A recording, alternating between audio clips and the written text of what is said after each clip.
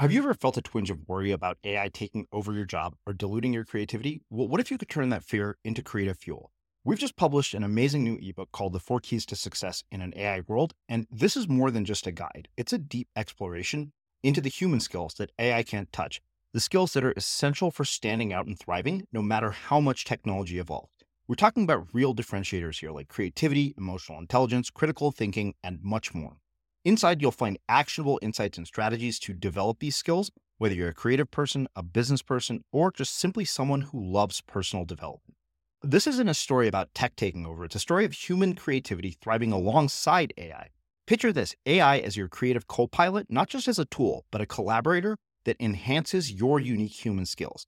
The 4 Keys ebook will show you exactly how to do that and view AI in a new way that empowers you instead of overshadows you. Transform your creative potential today. Head over to unmistakablecreative.com/4keys. Use the number 4, KEYS. That's unmistakablecreative.com/4keys and download your free copy. And belief is what drives people's decisions. And then I started to unpack belief, and I realized, wow, this has to do with people's desires. So their desires drives their beliefs, and their beliefs drive their actions, period. It's as simple as that, and it's as complex as that, because people are unaware of this. You know, we're walking through life not thinking about everything that we do. It's impossible. So we're being pushed and pulled by our environment, and we're just trying to make it through the day, have a decent day, have nothing go wrong, and at the end of the day, flip on Netflix. And that's what's going on in the marketplace. So when you get somebody to adopt what you do, all they're doing is switching one belief for another belief and then going back on, autopilot.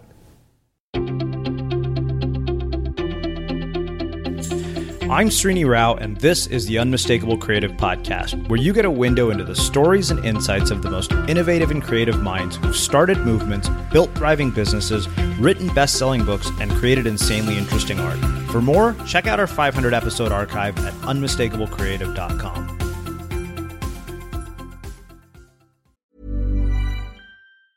Small details are big surfaces. Tight corners are odd shapes. Flat, rounded, textured, or tall. Whatever your next project, there's a spray paint pattern that's just right. Because Rust-Oleum's new Custom Spray 5-in-1 gives you control with 5 different spray patterns.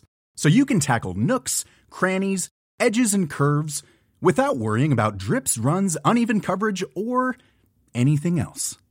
Custom Spray 5-in-1. Only from Rust-Oleum.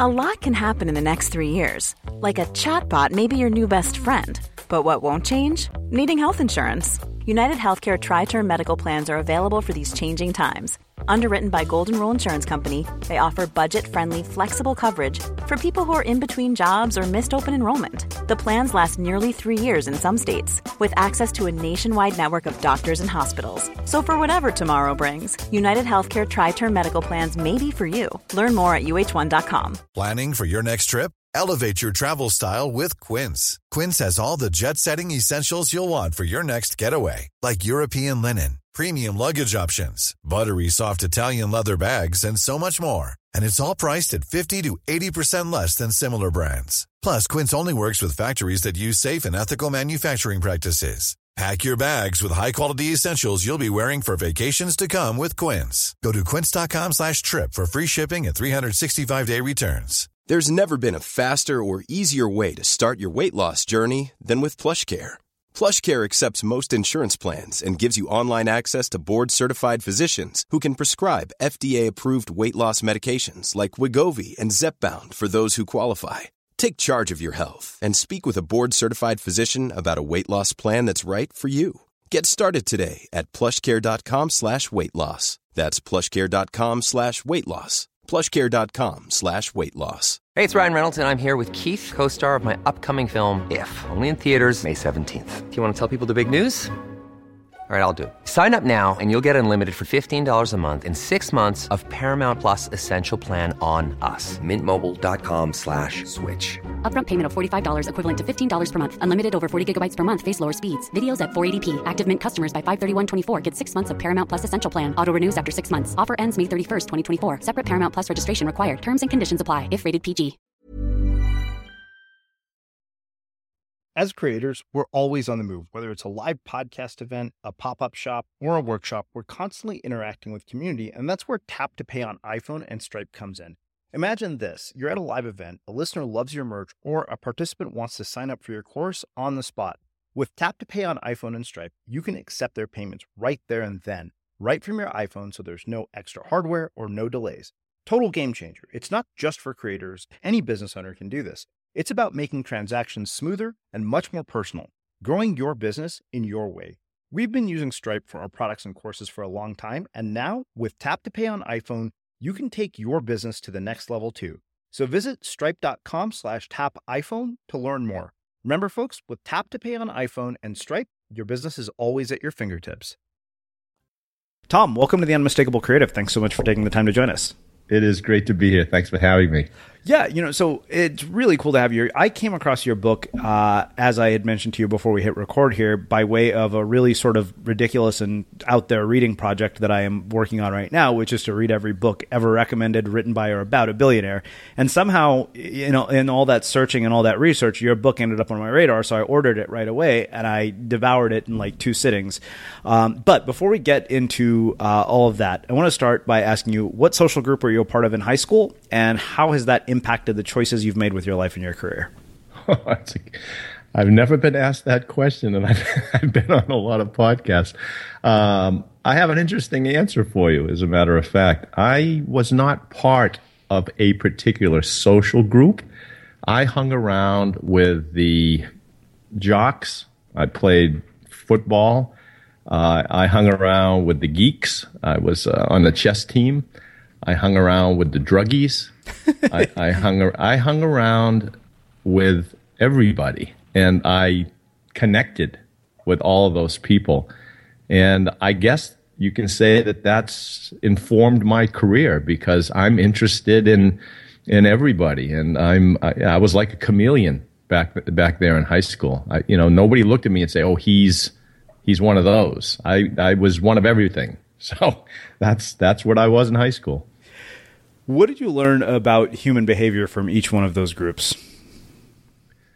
That it's really similar, that people are driven by their desire to feel good about themselves in the presence of other people, and that they move around based on that desire. If they don't feel good about themselves in one place, they'll go someplace else until they do find people that help them feel good about themselves. So that's what I learned about that, is that we're all driven essentially from the inside out, and we're all on the inside the same.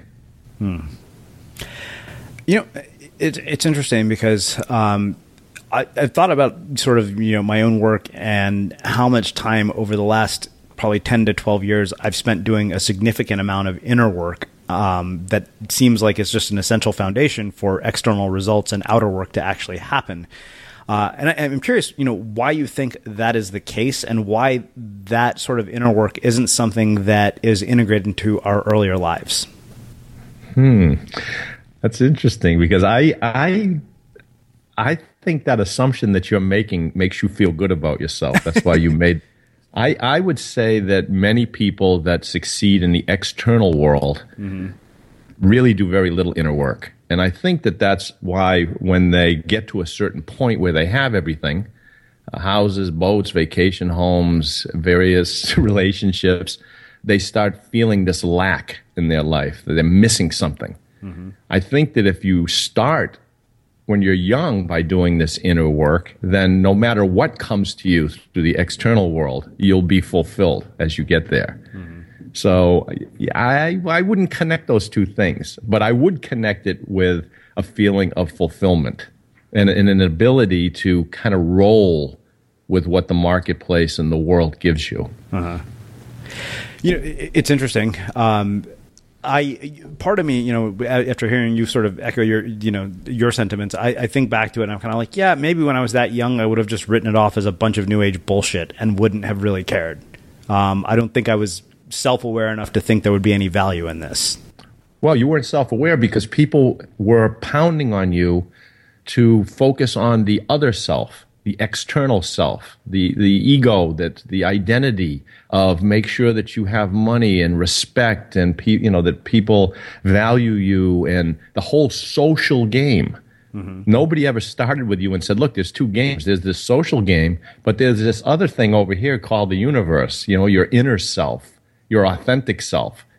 And you have to figure out, how do I put myself in this game, the social game, and still value my inner self and do what drives me without doing what I need to do to get the attention of the external world. Because listen, when we're born as babies, that we survive because we become masters at getting other people's attention and approval, period. Right? If we don't cry, if we don't coo, if we don't whatever, we're not going to eat. We're not going to get a blanket put on us. So we're driven from that point on to worry about the external world, what they're thinking and how they're feeling about us. Nobody ever says to you, hold on a minute. We're not living in the jungle. We don't have to survive that way anymore. We're living in a modern world.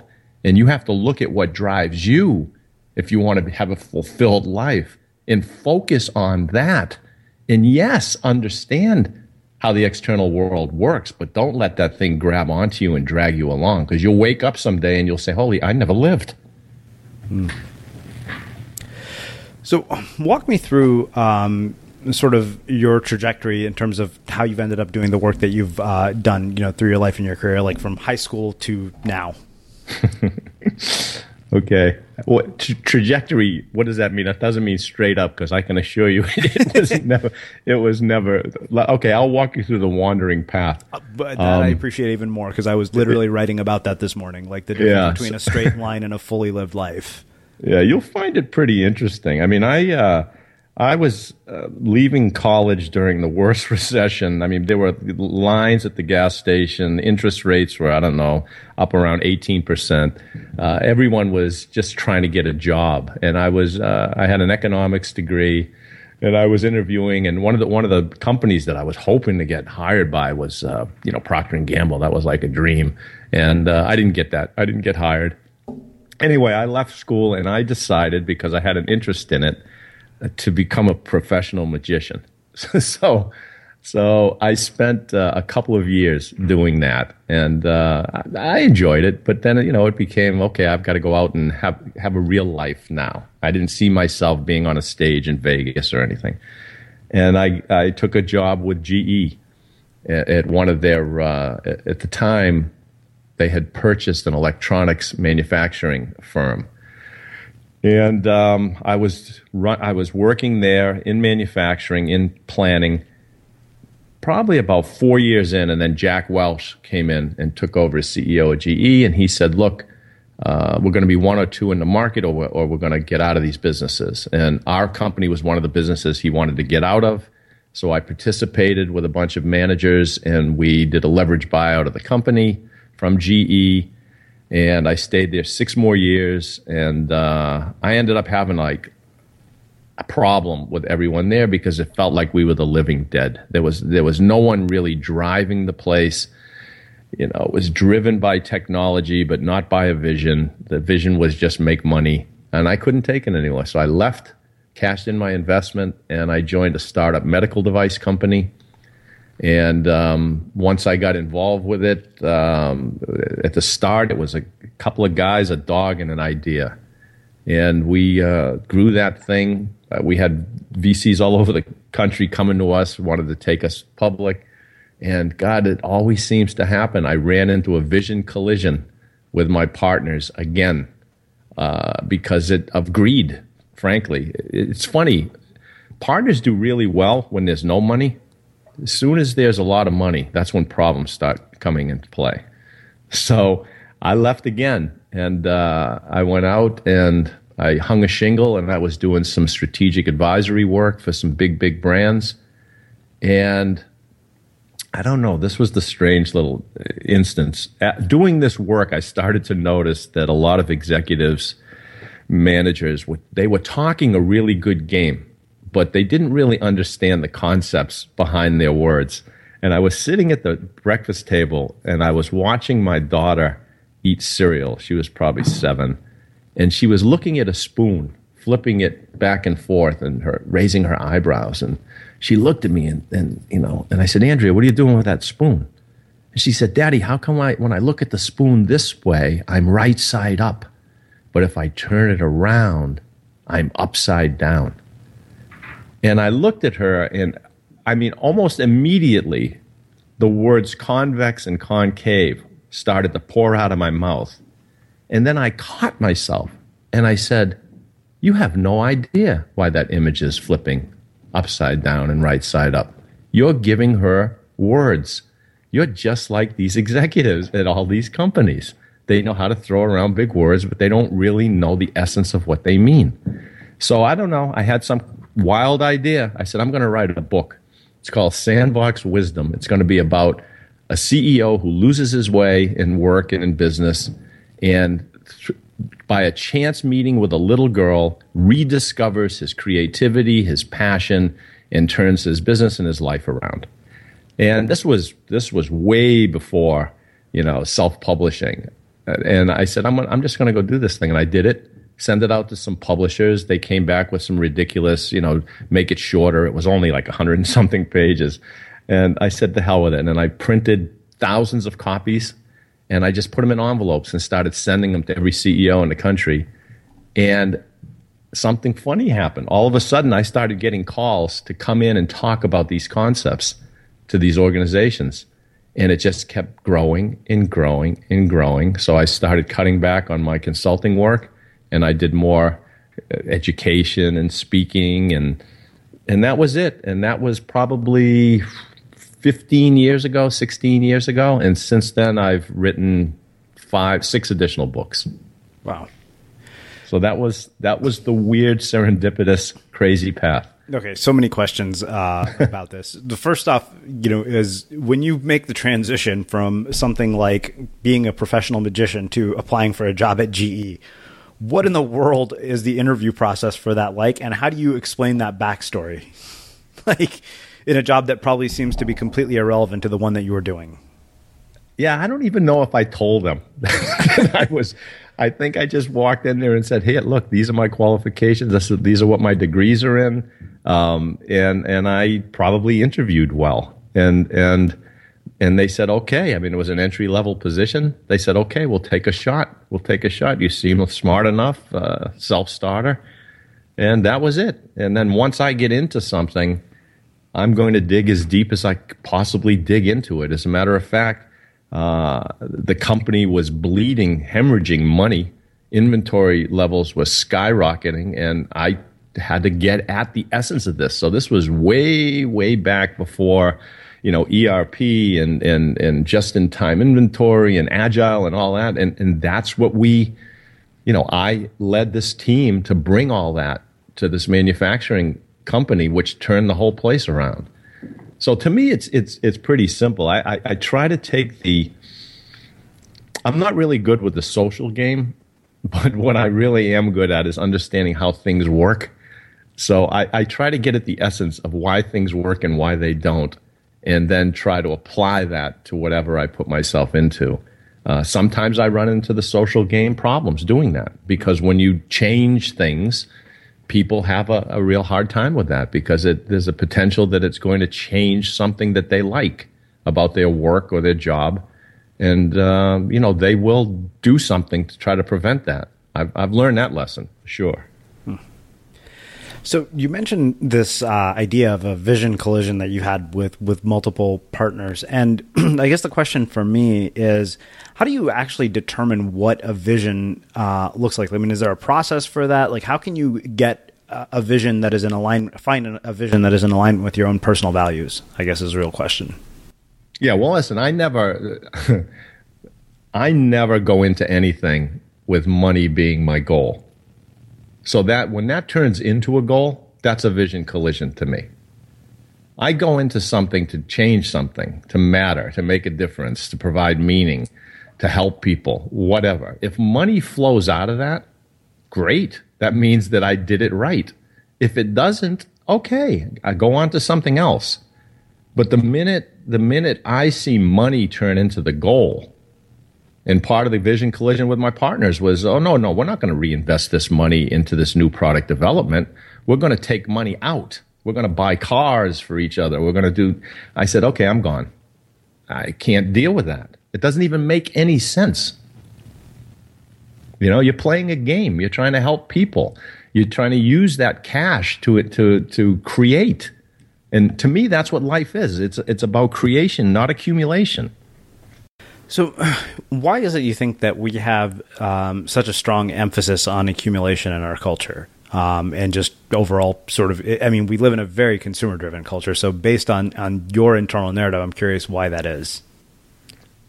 Well, because that's how we've set up the game. So we're born as these fear-based creatures who don't think we're going to survive. So we really always think, you know, that we're not going to make it. We're going to die. We're going to live in a box. You know, we're completely fear-based. And what we want is we want to feel good emotionally. So what the marketplace does is they set you up with this belief. If you do these things, then you'll feel good emotionally. And so you do all these things and you get there and you go, I don't feel so good. And then they flip it on you. Well, it's not those things. It's these things. They've changed. Now you have to have these things.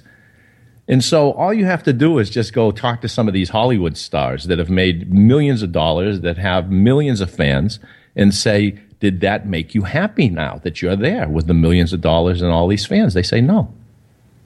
So we don't seem to figure out until late in life, after we've gone through this process, that is not the route. That's not the path. As a matter of fact, there's no there because you're already where you need to be. You just need to tap into that creativity and that passion and what drives you, and have the courage to do it without looking at it and saying, yeah, but I had somebody telling me, I really want to do this. I said, well, do it. And the answer was, I can't imagine what the business model is. And I said, well, then you're dead. I mean, you're dead from the inside. If you can't allow your inside and your passion to drive you, if everything has to be a business model, then it's over for you, because everybody that's out there has some business model, and they're not all working. So something else has to drive people. And I think you need to be driven from your inside out, not from your outside in. What do you feel like doing? What's bothering you? What do you think you can fix? Now go do it. And I don't mean to sound like Elon Musk. I mean, I don't have the guts he has. But that's exactly what he's doing. That's exactly what Amazon is doing. The guy didn't say, I got a business model to sell books. He's doing whatever drives him to provide value for people.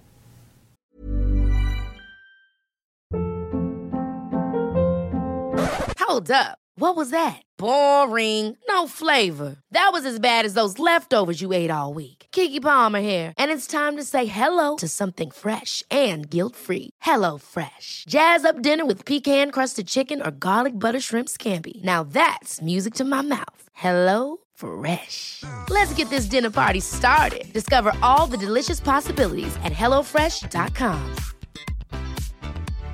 Hi, I'm Daniel, founder of Pretty Litter. Cats and cat owners deserve better than any old-fashioned litter. That's why I teamed up with scientists and veterinarians to create Pretty Litter. Its innovative crystal formula has superior odor control and weighs up to 80% less than clay litter. Pretty Litter even monitors health by changing colors to help detect early signs of potential illness. It's the world's smartest kitty litter. Go to prettylitter.com and use code ACAST for 20% off your first order and a free cat toy. Terms and conditions apply. See site for details. Hey there, it's Michelle Norris. I'm host of a podcast called Your Mama's Kitchen. When I travel, I'm usually looking for a way to find a taste of home when I'm not at home. And one of the things I love to do when I am at home is entertain. And Airbnb allows me to do that. When I was in California recently, I rented a house that had a great kitchen. And when we were sitting around the table, we're all thinking, we're in someone else's house. Someone could be in all of our homes as well. If you have a home, but you're not always at home, you have an Airbnb. Your home might be worth more than you think. Find out how much at airbnb.com/host. One size fits all seems like a good idea for clothes until you try them on. Same goes for healthcare. That's why United Healthcare offers flexible, budget-friendly coverage for medical, vision, dental, and more. Learn more at uh1.com. Quality sleep is essential. That's why the Sleep Number Smart Bed is designed for your ever-evolving sleep needs. Need a bed that's firmer or softer on either side? Helps you sleep at a comfortable temperature? Sleep Number Smart Beds let you individualize your comfort, so you sleep better together. J.D. Power ranks Sleep Number number 1 in customer satisfaction with mattresses purchased in-store. And now, save 50% on the Sleep Number Limited Edition Smart Bed for a limited time. For J.D. Power 2023 award information, visit jdpower.com/awards. Only at a Sleep Number store or sleepnumber.com. As creators, we're always on the move. Whether it's a live podcast event, a pop-up shop, or a workshop, we're constantly interacting with community, and that's where Tap to Pay on iPhone and Stripe comes in. Imagine this. You're at a live event, a listener loves your merch, or a participant wants to sign up for your course on the spot. With Tap to Pay on iPhone and Stripe, you can accept their payments right there and then, right from your iPhone, so there's no extra hardware or no delays. Total game changer. It's not just for creators. Any business owner can do this. It's about making transactions smoother and much more personal, growing your business in your way. We've been using Stripe for our products and courses for a long time, and now with Tap to Pay on iPhone, you can take your business to the next level too. So visit stripe.com/tapiphone to learn more. Remember, folks, with Tap to Pay on iPhone and Stripe, your business is always at your fingertips. You know, it's funny you say that. There's a quote in Peter Diamandis and Stephen Kotler's book, Bold, where it was specifically from Jeff Bezos. He said, you know, missionaries in the long run do a lot better than mercenaries. Yeah, exactly. Yeah, well, that's very well put. Well, let's do this. Let's shift gears and let's start talking about sort of the idea of the business of belief, like where this came from, what the seed was for it, because that's the book that actually ended up on my radar. So I'm really curious kind of what the seed was. And then I want to talk about the practical application of this in our lives and in our work. Okay. All right. Well, listen, I don't write books because I have an idea for something that I think is going to sell. Mm-hmm. I end up writing a book because something's bugging me. I can't figure something out. So I'll sit down and try to figure it out. And then sometimes it comes out in a book. Just like I said with my first book. It wasn't like, oh, I got an idea. I think I'll go write a book about a guy. No, it was bugging me that everybody was saying one thing and they were doing other things. So with this case, with belief, I was out consulting, doing some consulting work with some really, well-known brands. But beyond that, these were like companies that people would love to work for because that's the type of people they were. And I was trying to help these people grow their businesses so that they could continue to do even better work. And I remember I gave a presentation to a strategic team, and I was there for days. And then I came back and visited a year later, and I gave a keynote at one of their annual events. And then I was sitting down after my talk with the CEO at a table up front, and I was watching them present things that they were doing. And honestly, it was almost opposite of what I had taught them. And I could not understand that at all. And I looked at the CEO and I said, listen, this isn't what I was paid to do. I taught you opposite this. And the answer I got was, listen, Tom, you got to understand something. When you left here, everyone had to go back to their jobs. And I got this look like, don't ask me any more questions. So I didn't. But I flew home and I sat at my desk and I couldn't understand what that meant. What does that mean? They had to go back. They understood, but they had to go back to their jobs. So I said, okay, this is interesting. If knowledge isn't what gets people to change, so information doesn't get people to change, what is it? There must be a concept And I started digging into this philosophically, psychologically. I read every sociological, anything I could put my hands on to try to figure this out. And what I figured out was that there's this thing called belief. And belief is what drives people's decisions. And then I started to unpack belief, and I realized, wow, this has to do with people's desires. So their desires drives their beliefs, and their beliefs drive their actions, period. It's as simple as that, and it's as complex as that, because people are unaware of this. You know, we're walking through life not thinking about everything that we do. It's impossible. So we're being pushed and pulled by our environment, and we're just trying to make it through the day, have a decent day, have nothing go wrong, and at the end of the day, flip on Netflix. And that's what's going on in the marketplace. So when you get somebody to adopt what you do, all they're doing is switching one belief for another belief and then going back on, autopilot. So I said, okay, I'll write a book about this so I can help people. Now, this is the paradox. This is how people typically operate, but I'm not saying that you should. I'm saying, if anything, you should not have any beliefs. You should question everything, if you could, in your life. Don't grab on to anything, because as soon as you do, that kills curiosity. That stops learning. Belief is the end of thinking. As soon as I believe in something, I don't have to think about it anymore. So I would tell you, don't do this, but I need you to understand this is what most people do.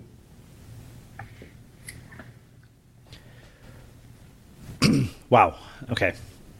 That raises many, many more questions. I think you opened up a rabbit hole here for me. The first one is about awareness. You said most people are not aware of these things. So I'm curious, what in your life have been things that have enabled you to cultivate awareness about beliefs, about desire, in your own experiences? Well, listen, my history from childhood till today, I have seen people with all kinds of different beliefs looking to try to make their lives better. And I haven't seen a particular one, like the belief, or here it is, here's the one, grab onto this. So because of that, I realized this is all subjective. These things that people are grabbing onto, they're grabbing onto to make themselves feel good. And if that doesn't make them feel good, they switch to something else. So I realized that there is no one objective product, service, group, whatever you want to call it, that people should adopt. And if there were, then there wouldn't be an alternative. The whole human species would say, yep, this is the one. But it doesn't work like that. So if that's true, then all of these things are nothing but conditional assumptions. And it's nothing that you should grab onto. If something looks different, makes more sense to you, you should examine it. You shouldn't dismiss it because you have a belief. But see, that's what people do. As soon as something that they believe in is attacked, you're not attacking their belief, you're attacking their identity. And as soon as you do that, they get this thing called cognitive dissonance. They cannot hold that other thought that you just gave them in their mind. And so they dismiss it. And you can take this and apply it to organizations that hear about something that's happening in the marketplace, but they don't want, it's against their identity, so they dismiss it. And before you know it, they get taken out by somebody else that's innovating. So this whole idea of a belief, this story that you create, that this is the way the world is or should be or where it's going, that's the thing that gets you disrupted, either as an individual or as an organization. Wow. So one of the things that, the subtitle of the book was how the world's best marketers, designers, and salespeople, coaches, fundraisers, educators, and entrepreneurs, and other people get us to believe. Which to me sounds, when I thought about it, I was like, okay, this is about persuasion, but I realized it was about so much more. I'm curious, kind of, like, how do they get us to believe, and what is the take? Like, how do we get other people to believe in us? I guess is really the question. Yeah. So the first thing to understand about human beings is that they're not rational thinking machines that are consciously out in the marketplace or in the world trying to figure things out. That's not. We're more like any other creature in nature. We're being pushed and pulled by our perceptions. We see something, and if that somehow draws us in, either it's something unexpected or it's something that we look like we might want, then we'll investigate it. But if nothing grabs us like that, we are much, much too busy to be stopping and examining things. So people who are great at this, they understand that. And the first thing they do is they grab us. They emotionally grab us because we are driven by our feelings first. Our thinkings come along afterwards. Once we examine something and we say, God, I think I might like that. That might improve my life. That might be better than what I've got. Once we do that, once that feeling of wanting is created, then the thinking mind comes along to eliminate any risk and to validate that feeling. And that's why you give people all the evidence, right? So this is where people have it backwards. They think evidence persuades people, moves people. It does not. Feelings and desires move people. Evidence does nothing but support that feeling and desire. Evidence gives you permission to go do that. So everyone that leads with evidence, they just don't know what they're doing. And it's unfortunate because there are a lot of great companies with a lot of great products, and they're just not getting the attention, and they're not stopping people because they don't understand how people create these impressions in their minds.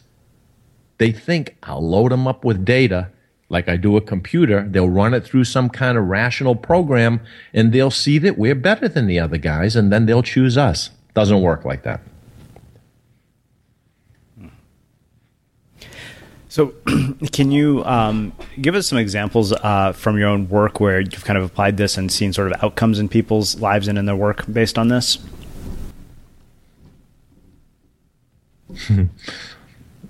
I'll give you a perfect example. When I was running my medical company, and then let me preface it by saying I teach this to organizations, all right? But let me give you a potent example of what happened to me and how I learned this. When I was running my medical company, I had a ventilator, state of the art, which kind of worked opposite of everyone else's, which people tell me was impossible, even though I had people using it and they were benefiting from it. So I ended up through a sales force. I was hooked up with this big distributor. They had a sales guy create a meeting at one of the leading teaching institutions on the disorder that we treated in the world. I said, wow. And they said, yep, come on out, give a presentation. There'll be 14 physicians there. Let me tell you, all I had to do is get those 14 physicians or that one leading physician who published everywhere in that room to look at this product and adopt it, and it would have taken off. I fly out there. I'm waiting in this room. It's noon. All of a sudden, 12, 14 doctors walk in wearing scrubs, stethoscopes. There are sandwiches on the table for them. They sit down. They start eating. One guy looks up to me, and I could sense, let's get this thing going. We got to get back to our rounds. So I take all of the data I have, and I'm putting it up on an overhead projector to show you how long ago this was. And I'm showing the data. And it was patient data. We did studies, at a leading institution, all of this data. And I got done, and I looked around, and I said, oh, that went well. I mean, there were no questions about the data. And then this leading researcher looks up from his sandwich at me, and he said, Mr. Asacker, are you the president of the company who developed this product? Now, that was like one of these rhetorical questions you don't want to hear, because he knew I was. And I said, yes, doctor. And he said, and you came to my teaching institution with such shoddy clinical data? Okay, I look, the sales guy, he's trying to like climb under a table, right? This is how he's feeling. I don't know what in the world he means. And then it hit me. This was like just maybe because I was freaking out. I don't know. But it hit me. What he meant was not that my data wasn't good, but it wasn't a lot of data. And man, if you want to make an impression with a leading institution, you better come in there with 10,000 patients, not with 100 or whatever we did. And that's what prevents a lot of small medical companies from making it in the marketplace, is they can't afford to study 10,000 patients. But they had the more is better data mentality, information data mentality. So I had no way of fighting this guy. So I looked at him and I said, doctor, do me a favor. He said, sure, what is it? I said, turn to patient 10. So he turned his papers to patient 10. Everybody else followed along. They went to patient 10. And there's a bunch of squiggly lines, okay? Medical, polysomnography, different kind of heart rate. Just, it looks like squiggly lines to the novice. And I used that word. I didn't do it on purpose. This was all spilling out of me. I said, do you see those squiggly lines? I said, those squiggly lines are Bob Jones, because you're supposed to maintain patient confidentiality. I didn't even care at that point. I said, Bob lives in a little house, a little white house, picket fence, 2 adorable little girls, a wife who loves him. I said, Bob, no product on the market could help Bob. My product saved Bob's life. I said, so the minute you care more about numbers and data than you do about people's lives, that's the minute you should get out of medicine. And then I looked at all the other doctors and I said, every one of you should get out of medicine. And I picked up my product and I turned around, and trust me, my knees buckled. I could feel sweat pouring down my back because I figured, okay, I'm out of a job. I got to shut down the company. The sales guy's under the table. I've got to grab him by the hand and walk him out the door. Okay, fast forward. Every teaching institution I went to, every hospital I visited, they said, are you the guy that told the doctor that if the minute he cares more about numbers than people's lives, the day he should get out of medicine? I turned into a rock star. Beyond that, that doctor, who was affiliated with no manufacturing companies, agreed to sit on my board of advisors. So trust me, it's not data and information that drives people. It's their feelings. It's their desires. His inherent desire was to help people. And I turned that back on in him by telling him, I don't care what you think. I'm here to help people. So I've learned this lesson. It's taken me a long time to learn it. And I'm trying to help other people understand it and learn it and apply it, especially if they have something that can benefit people. Wow. This has just been incredibly thought-provoking, as I kind of expected it would be. So I have 2 final questions.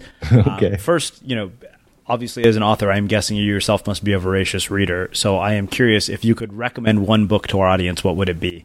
Other than your own. I can't recommend. Which we will definitely link up. I would recommend my new one, but what one book? See, here's the crazy thing. If I knew that there was a book that had the answers in it, I would say, okay, this is the book. So when you ask me what one book to get what results, or what one book for what reason? Yeah. See that? You see what I mean? I mean, if I guess it was a question of what one book had a profound impact on your life, would even that still doesn't exactly help. No, exactly. Like, okay, I would say read Krishnamurti's Think on These Things.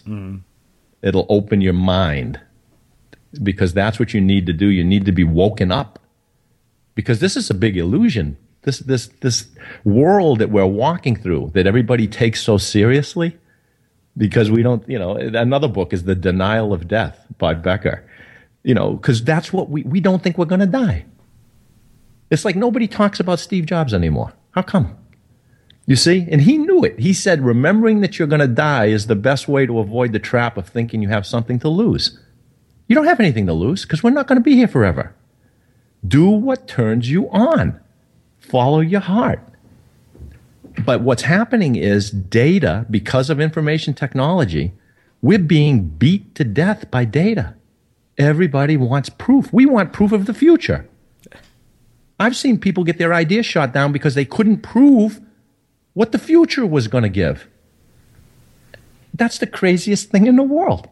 We have to get back to what made all of these great brands great, which was somebody with some burning passion to do something to improve people's lives, and get away from this notion of running our organizations by data. Use the data, but only once you're driven by your heart. Then bring the data in. So I have one last question for you, which is how we finish all our interviews at the Unmistakable Creative. What do you think it is that makes somebody or something unmistakable? What makes them unmistakable? Oh, you've been in the presence of unmistakable people. You can see the passion that lights up in their eyes for what they're doing. They have this boldness about them, but they also have this gentleness, because they understand the game. They're not stepping on people. They get it. But they're not letting anyone step on their vision either. I think that's what makes these people unmistakable. Well, I think that makes a very fitting way to wrap up our conversation. And for everybody listening, we will wrap the show with that. Next time on The Unmistakable Creative.